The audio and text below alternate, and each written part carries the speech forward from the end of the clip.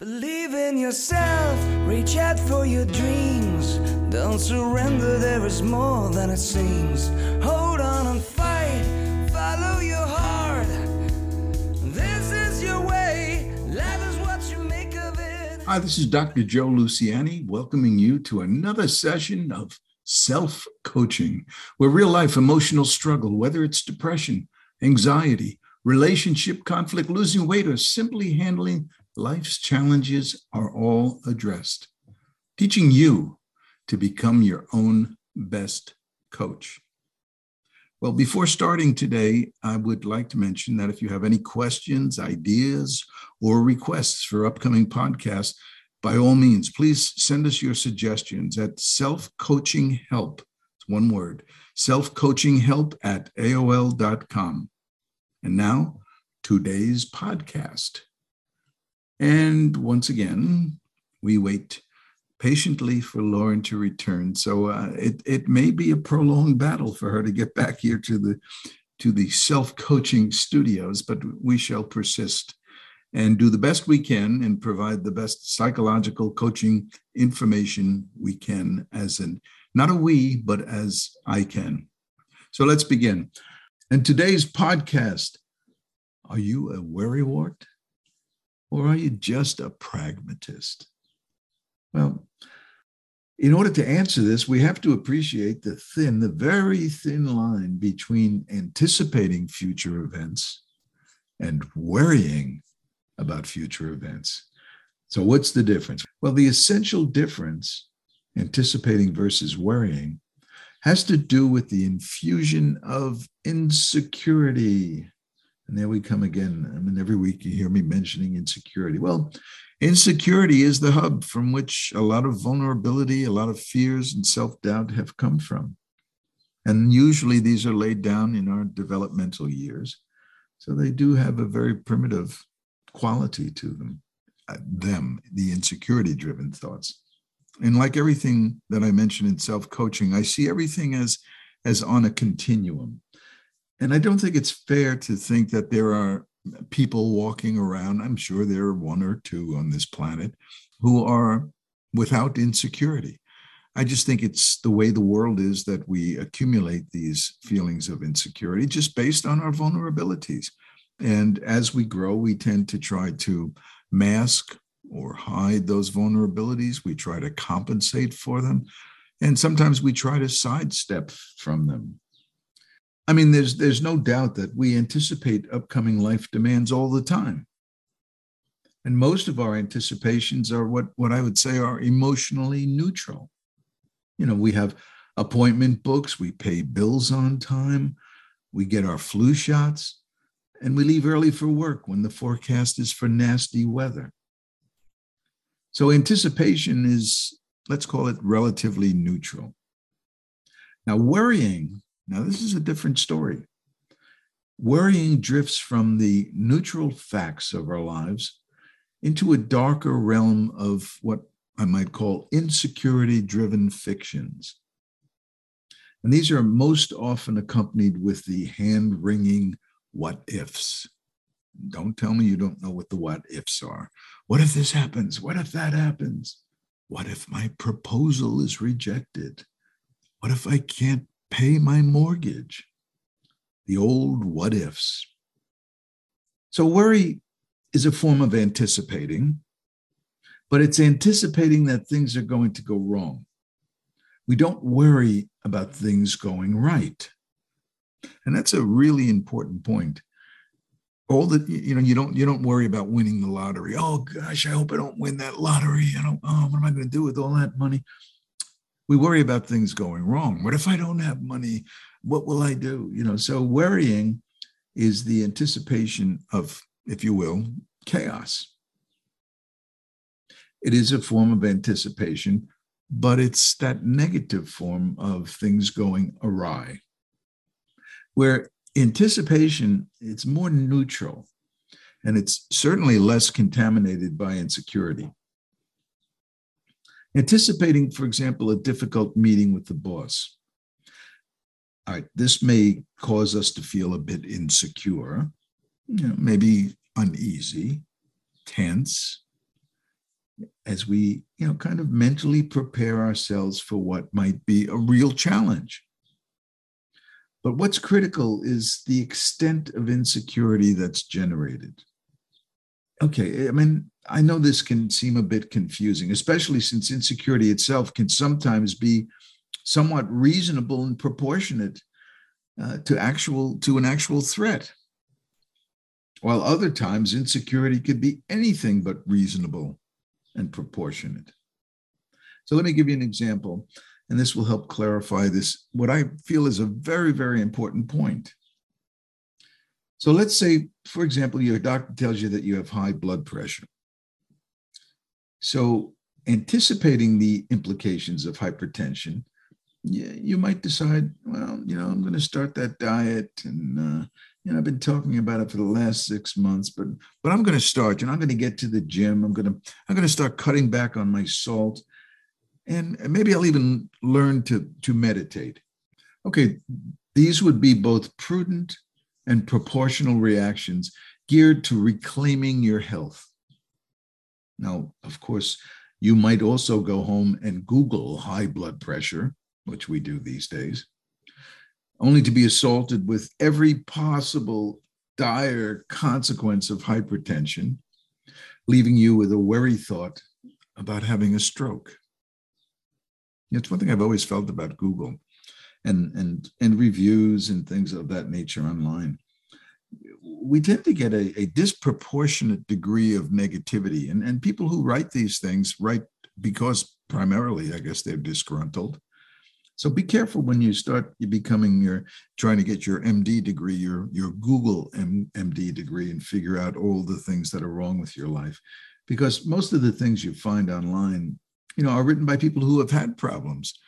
So let's say the doctor told you you're going to have that you do have high blood pressure. Well, it would be totally within the normal range to, want to go to the gym, lose some weight, and maybe Google some facts. That's okay. There's nothing unusual about that. You might be somewhat anxious and concerned. And this would also be an example of what one might call a reasonable degree of insecurity. That's kind of feeling vulnerable and threatened. So when you get a diagnosis of, say, hypertension, it's reasonable to have some insecure feelings, some feelings of vulnerability, or even feeling threatened. So when describing a normal range of reacting, it's important to keep in mind the qualifiers: prudent and proportional. Prudent and proportional. But when insecurity dominates the picture, then what was proportionate, becomes exaggerated, uncontrollable, and sometimes ruminative, on and on and on, as visions of life cut short by a heart attack begin to swirl unchecked in your mind, as you begin to feel your neck muscles tightening, your heart beating faster, and your headache pounding. That's what insecurity does to the facts. Now, of course, it's not a neutral fact to hear that you have hypertension, but insecurity knocks it out of the ballpark. It just takes it and runs with it. But let's be clear, even the prudent person, right, finding out they have a medical challenge is probably going to feel a good deal of stress and that reasonable amount of fear. And this is a good thing. Consistent with our instinctual mandate, which says, don't get killed, we react kind of strongly to anything that makes us, in reality, more vulnerable. So you can still be a prudent person and have these concerns, but when worry, stress, or fear are connected to a specific threatening stimulus, and our reaction is proportionate to that stimulus, then we could say that our worry anxiety is normal, that it's instinctive, and that it's a protective reaction. But, and there's a but when insecurity takes the helm and begins to generate hysterical prognostications of, I'm going to die, and flooding our bodies with stress chemicals, adrenaline, norepinephrine, cortisol, then what might have been a proportionate reaction becomes neurotic. So it's always helpful to take a step back, from any life challenge or crisis and ask two important questions. Is what I'm feeling rational and reasonable? And is what I'm feeling proportionate or disproportionate to the circumstances? Those two questions are very important. Is what I'm feeling rational and reasonable, or is what I'm feeling proportionate or disproportionate to the circumstance? You see, once you abandon rational thinking and begin to slide down that slippery slope of hysterical thinking, your emotions will begin to add insult to injury as you begin to progress from anticipation to worry and to anxiety and panic. And in order to stop such a progression, it's really important to use critical awareness to insist that your thinking doesn't become hijacked by insecurity-driven emotion. And as I mentioned earlier, there's a thin line between anticipatory prevention and worry thinking. And the line is even thinner when it comes to the progression of worry into anxiety. I've often felt that that worrying isn't totally neurotic, and nor should you get carried away with thinking, I've got to stop worrying in my life. Yeah, well, yes, especially the neurotic kind of worrying where we have the disproportionate reaction to facts. That would be the hypertension guy feeling, I'm going to have a heart attack, and then start to worry about that. That's the emotional fiction that's generated by that fear. And it's disproportionate because no one knows the future. And you're not going to have a heart attack, or at least we don't know you are, or you can't know that in any given moment, especially if you start to take care of yourself, take some medication, do some exercising. But that goes for just about anything in life. That, there are ways to circumvent life's, challenges. And if you do nothing, well, then maybe there's a probability that bad things can happen. But it's the worrying part, the mental part that we're talking about today. And worrying creates stress, and stress is unhealthy for the body, not only the mind. So how do we abandon worrying? Well, one way is to realize that you really do have some sway over your thoughts. And it takes a little, what we might call critical awareness. When you catch yourself worrying indiscriminately, or just, being carried away by worry, it's almost like worrying has a mind of its own, and it's not necessarily our mind, but there's a part of us that worries. That's that kind of regressive, and maybe it was laid down in childhood because worry often has a childlike quality to it. And when you find yourself in that mode where it doesn't sound like your healthy, mature mind that's doing the thinking, and it sounds like it's coming from a place of childlike fear and chaos, can I say, or can I at least try to say, that the child reflex within me, I call it the child reflex because it has that primitive quality. These reflexes were laid down during your developmental years. So yeah, it does feel like the hysterical child. Oh my God, what's going to happen? And when you hear that childlike quality, you've got to realize that's not me in the here and now. You see, that's the historical, vulnerable, insecure child that's speaking through you. Just realizing that it's not you and it's this child reflex puts you in the driver's seat. It really does. It's you have a choice then. You have a choice to fight, to be actively involved in not handing yourself over to these thoughts. The thought may pop into your mind, oh my God, I'm going to have a heart attack. Okay, so that was somewhat of a spontaneous eruption. But you don't have to add a second thought to that, and a third, and a fourth. So you don't have to just sit back and allow insecurity to feed your panic. And that's what worrying does. Worry begets worry. The more you worry, the more you worry. So you have to break the cycle. like I said, when that thought percolates into your mind, it's, you can't always catch that thought and maybe even the thought that follows, but you certainly can catch the ongoing progression of these thoughts. So put a stop to that kind of needless passivity where you allow insecurity to just start dropping these bombs of mental, chaos into your mind. And start to recognize that you can really dig your heels in and say, well, what are the facts, the here and now facts in the present that I can deal with? What are the fictions? And the fictions are anything that has to do with the future.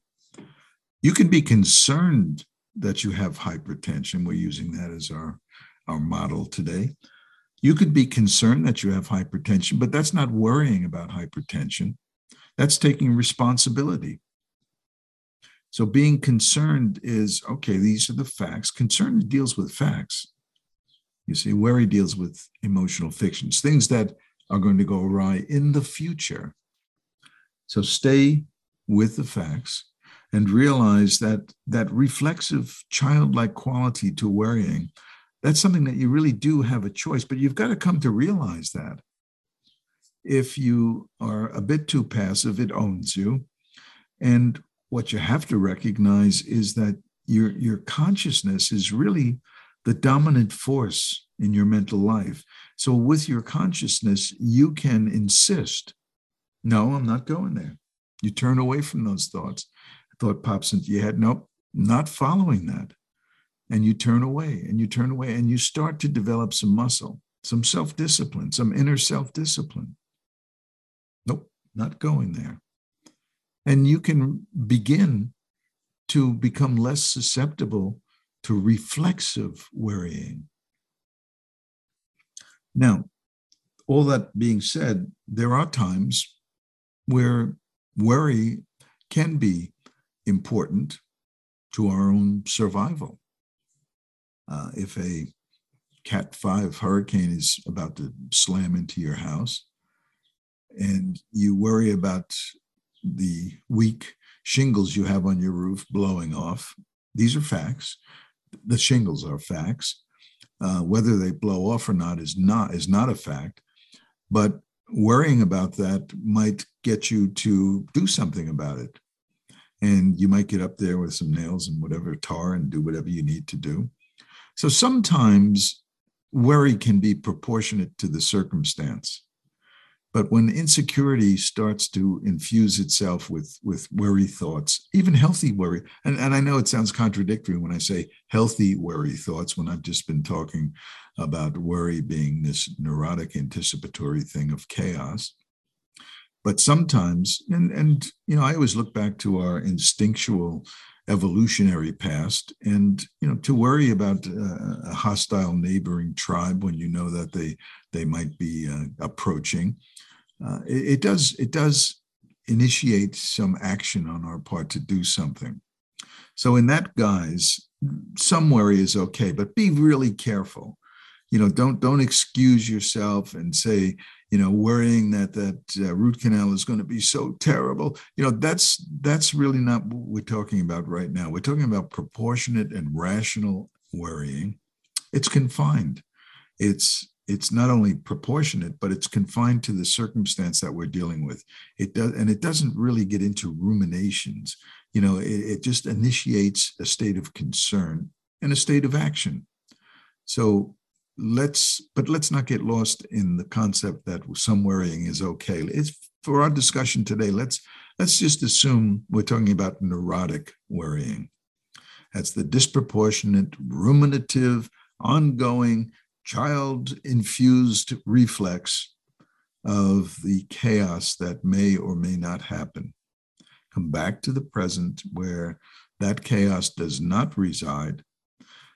Be concerned if it's health or hurricanes or whatever it might be. It's okay to be concerned, but it's okay to be concerned about here and now facts. So you need to liberate yourself from a life of needless stress, of needless worry.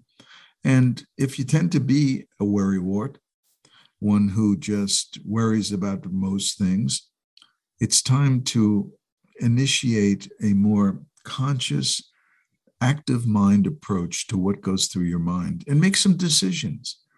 You see, the passivity of sitting back and allowing insecurity to steer things will always lead towards stress and anxiety. So remember, in order to stop any progression, whether it starts as even a rational thought, a concern, but if that starts to become tinged with insecurity, then that rational thought might start to migrate towards the irrational, the disproportionate. Try to catch yourself before you get to that point. And remember, you really do have the capacity to turn away from thoughts. It's not my healthy thought. It's not me. It's my insecurity that's driving this. That helps. That really helps. When you realize I'm not steering my own thoughts right now, that's insecurity. That's where your battle is. It's you against your insecurity. I know it sounds weird to think that there's two parts of you that can do the thinking, but it's the case. Because these insecurity-driven thoughts, the worrisome thoughts, they really do come from a place of vulnerability and fear and anxiety.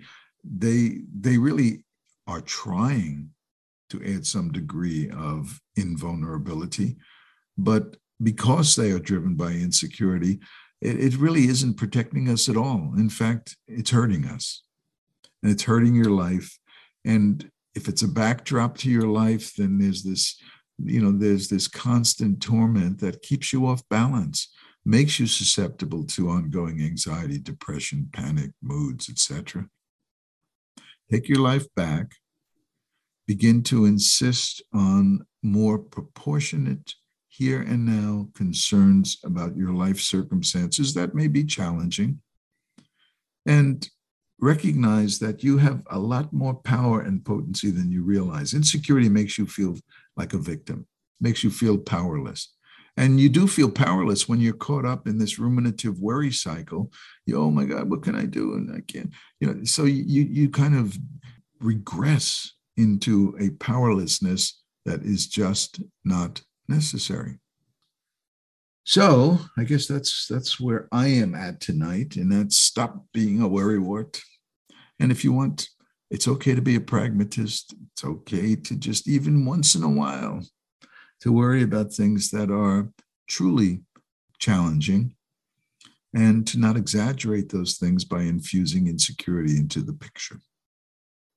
And that's about it for today. And I just want to mention that we are having a problem with distribution of my Unlearning Anxiety and Depression book. And I'm not sure if that's getting resolved at this moment, but I shall keep you posted. The Kindle version is available, so it's unfortunate, but these things do happen. And visit our website, selfcoaching.net, where you could learn more about our self-coaching philosophy. And there are lots of things there that you might take a look at, from articles to videos to God knows what, but take a look. So until next time, just remember that being victimized by emotional struggle, well, it's not an option. And by definition, victims are powerless, and you are not powerless. So remember, everything is hard until you make it simple. So join me every week, and hopefully Lauren will come along one of these days, and let's make it simple together. Believe in yourself, reach out for your dreams. Don't surrender, there is more than it seems. Hold on and